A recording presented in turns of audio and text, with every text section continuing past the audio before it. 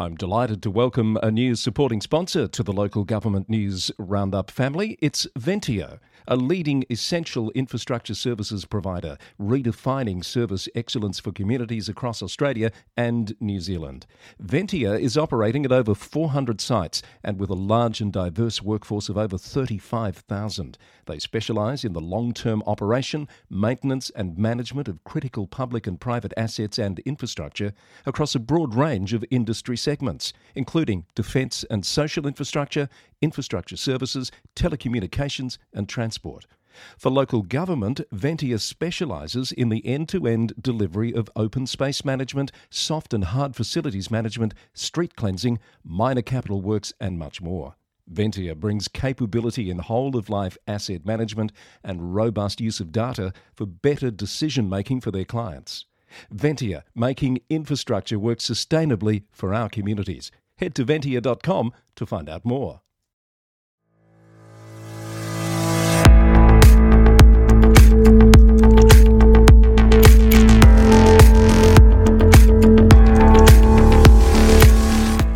Today on the Roundup, municipal monitors announced for yet another Victorian council, a new site determined for a controversial event in Mornington Peninsula Shire, a sacked Sydney mayor launches a legal challenge against an ICAC ruling, 2 Victorian councils commence their search for a new CEO, and a long-time New South Wales General Manager calls time. A long-running dispute over library services resolved, nominations close for Queensland's local government elections, Tasmanian councils prepare their wish lists for an early state election, a WA council backs down on an overseas trip, and a UK council admits a regrettable lack of control over payments to an internet prankster.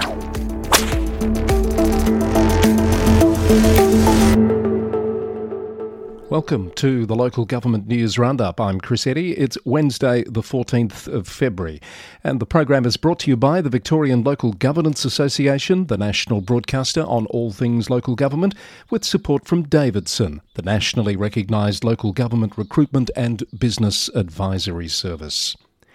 Janet Dorr and Penelope Holloway have been appointed as municipal monitors to work with Brimbank City Council for 10 months, commencing this week.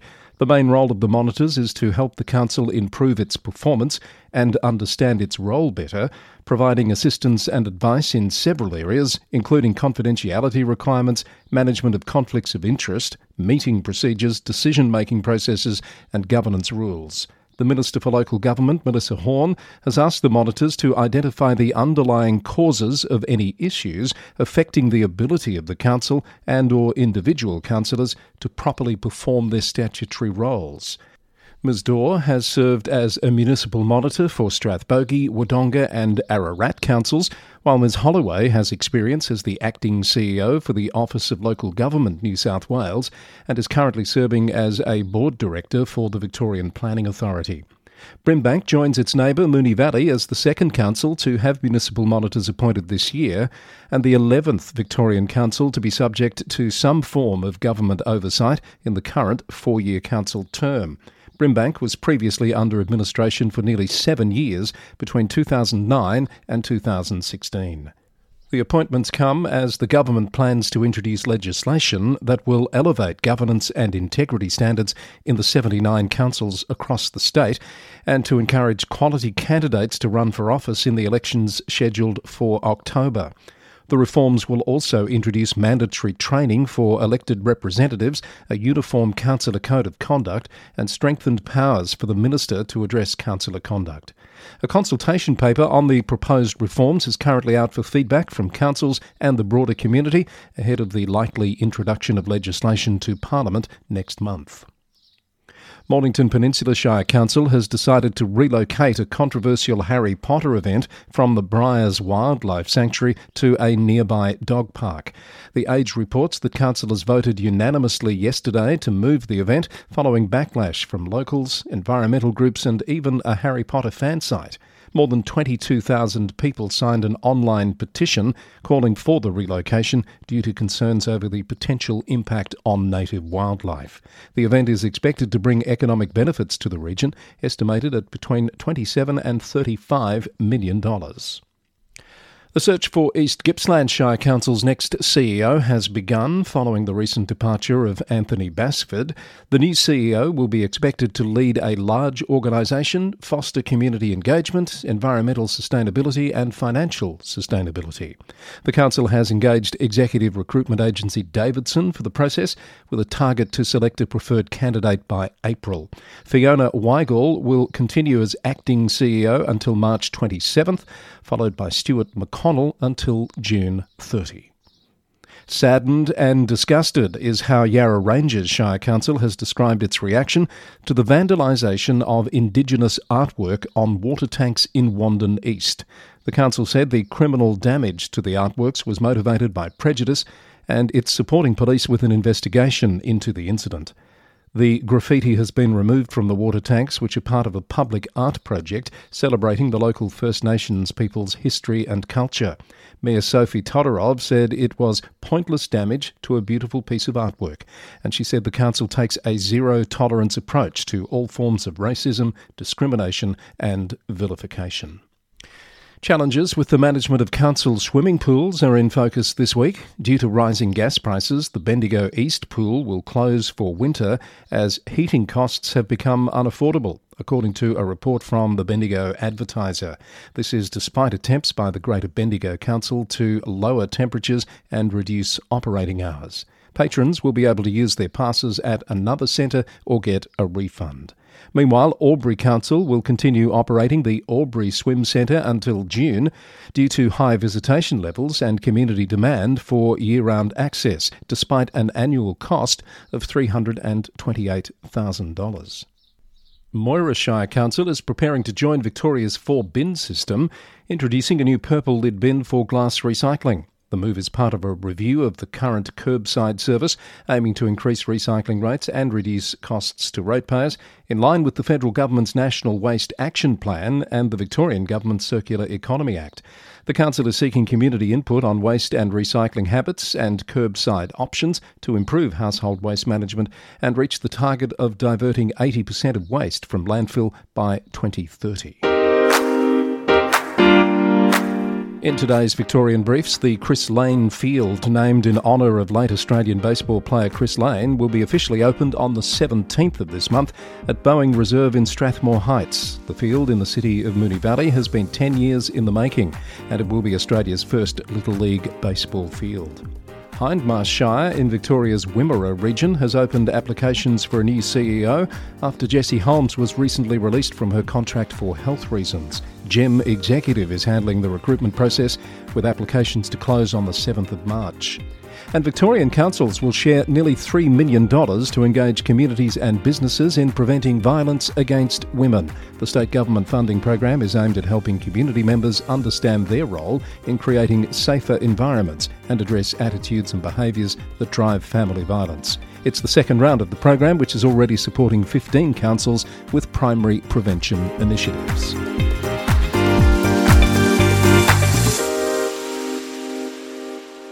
You're listening to the Local Government News Roundup. It's Wednesday the 14th of February 2024. This is episode 306, brought to you by the VLGA and by Davidson Recruitment and Business Advisory Service. In our national roundup today, we start with former Sydney Mayor Angelo Sirikas, who was recently found corrupt by the Independent Commission Against Corruption, or ICAC, and has now formally launched a legal challenge against the findings. The ICAC found that Sirikas engaged in serious corrupt conduct related to planning decisions. He was suspended by Local Government Minister Ron Honig on the day of the ICAC findings and was later removed from his position as mayor and barred from running for office for 5 years. The Australian reported that the source of funding for Mr Sirikas' legal appeal is unclear. ICAC also found that Joseph Chidiac, a friend of the mayor, engaged in serious corrupt conduct, and he too has launched a legal fight against the watchdog. In the aftermath of a tragic accident at the Southern 80 ski race last weekend, Murray River Council has extended support and condolences to the affected family, team members and the ski racing community.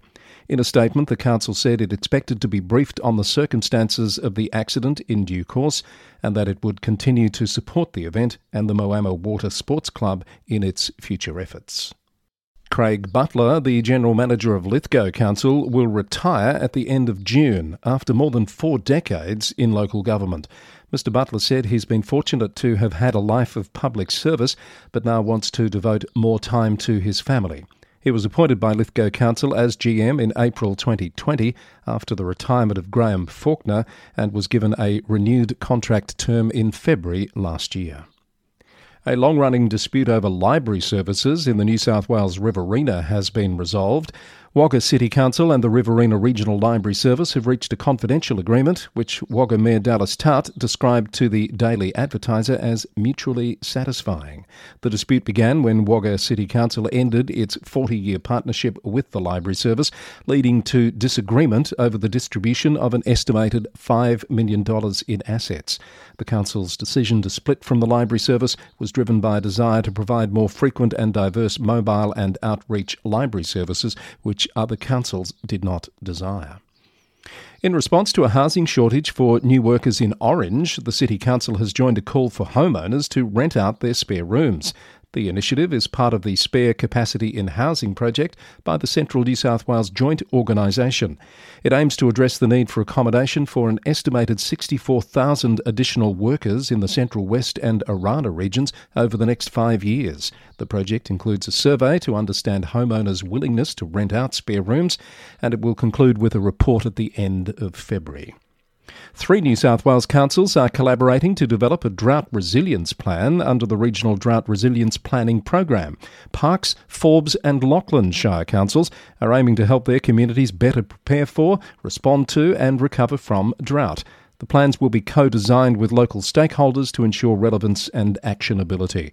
The program is being funded by the Australian Government's Future Drought Fund and the New South Wales Government. Nominations have now closed for local government elections in Queensland, which take place next month. There's extensive coverage across the state of the various contests that will play out over the next few weeks. Many long-serving councillors and mayors are stepping aside, with a range of fresh candidates appearing, including former state and federal MPs and media personalities. Some candidates will not have to face an election, such as Councillor Paul Bishop at Redland City Council.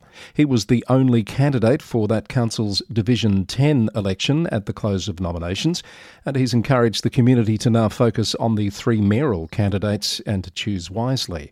Controversial incumbent Mayor Karen Williams is not seeking re-election after 3 terms as mayor and 20 years in local government. And Councillor Bishop already knows who one of his colleagues will be. Wendy Boglery was the only nomination in the Division 1 election, and most of the other divisions attracted just 2 candidates. The Queensland Electoral Commission has published a full list of nominees for mayoral and councillor positions on its website. An early state government election in Tasmania was confirmed yesterday by Premier Jeremy Rockliff. Speculation has been swirling in recent weeks, leading to many councils preparing their funding wish lists. The Advocate reported on key projects to be pushed by councils during an election campaign, including Devonport City Council's request for $25 million for sports infrastructure, Central Coast Council's desire for a shared pathway between Ulverston and Penguin, and Waratah Wynyard Council's calls for upgrades to Boat Harbour Beach. The councils are expected to emphasise the need for ongoing relationships and investment in their regions, not just election time promises. The City of Port Lincoln in South Australia has purchased the Port Lincoln Civic Centre building for $5.75 million. It now owns 100% of the property. The acquisition, replacing the $4.25 million depot redevelopment project, is expected to improve the council's operational budget by $1.78 million over 10 years. While many in the community may have assumed the council already owned the building, it was 76% owned by a private party. The rental savings and income from the building tenants, which equate to $573,000 per annum, will contribute towards paying for the property purchase and provide a new income stream for the council. In the Northern Territory, Barkly Regional Council Mayor Jeffrey McLaughlin has relocated his family interstate due to safety concerns following the emergence of a video of him pinning an Aboriginal child to the ground. McLaughlin is also facing charges for cannabis possession, supply, cultivation and driving under the influence. As ABC News has reported, Barkly Regional Council is currently suspended pending an unrelated government investigation into its conduct and finances. The outcome of the investigation is expected to determine whether McLaughlin and his council colleagues will be reinstated or dismissed. And to Western Australia, a proposed $114,000 trip to Croatia for 4 Coburn councillors, including business class flights and accommodation, has been scrapped due to public outrage. The trip, less than a year after the City of Coburn hosted councillors from the City of Split, was intended to reciprocate the visit. Critics argued the funds could be better spent elsewhere during a cost of living crisis, and councillors agreed this week to defer the proposal to an unspecified later date, according to a report from 9 News. And local governments in the Perth and Peel regions are being encouraged to increase urban tree and vegetation canopy through a $3.75 million grant program funded by the state government. The Urban Greening Grants program aims to combat climate change by increasing urban canopies. The Western Australian Local Government Association will manage and implement the program, with the first round of successful grant applicants to be finalised by the end of February.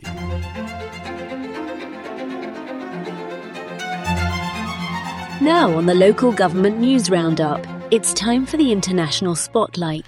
Let's start the spotlight today in New Zealand. Councils in regions hit by Cyclone Gabrielle are struggling to afford the recovery of damaged roads.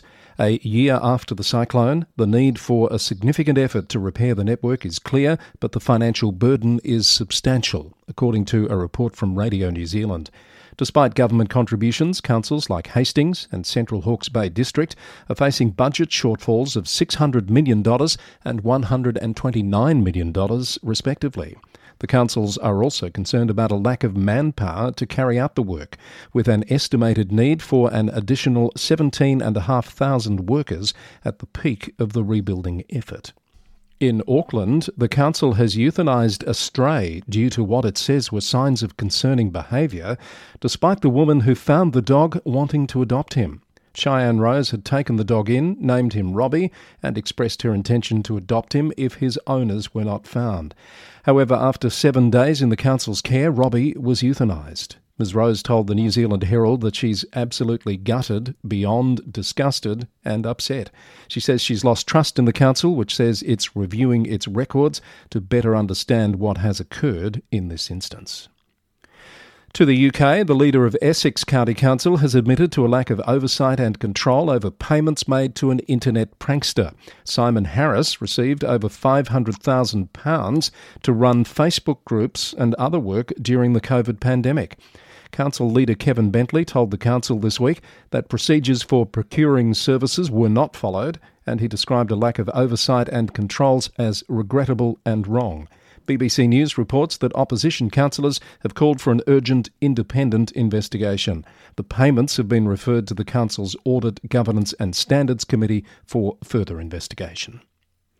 A councillor in Canada has been penalised for violating the Code of Conduct, with the majority of the Sarnia Council endorsing a recommendation from its Integrity Commissioner to suspend the pay of Councillor Bill Dennis for 2 days.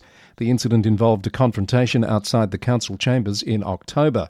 Not all councillors supported the finding, with some arguing it was a personal matter because it didn't occur inside the council chambers. Councillor Dennis did not declare a conflict of interest and remained seated during the discussion. He has apologised for his behaviour, but said he would not be stifled from expressing his opinion, as reported by Windsor News Today. And before we wrap up, let's check the things that councils ban file for a new entry. Oh, and there is one out of North Carolina in the US, where Wilmington City Council has approved an ordinance prohibiting people from standing in medians measuring 6 feet and under, a move that some say will primarily affect the homeless or poverty-stricken.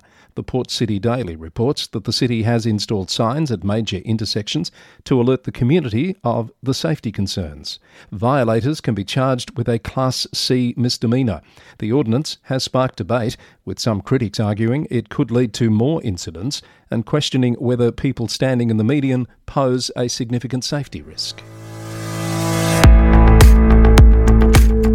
And that's where we end another local government news roundup journey. This edition recorded on the 14th of February 2024 and brought to you by the Victorian Local Governance Association with support from Davidson. As always, you'll find the links to the stories referenced in the episode along with a full transcript at www.lgnewsroundup.com. While you're there, check out the latest breaking news updates. That's where you might have first learned about the appointment of municipal monitors at Brimbank City Council yesterday. You can also find out how you can support the Roundup by becoming a subscriber through a small monthly contribution, which you can cancel at any time. The Roundup is recorded in the city of Greater Geelong, Victoria, on the land of the Wadawurrung people of the Kulin Nation. I'll be back soon with more local government news. Until next time, thanks for listening and bye for now.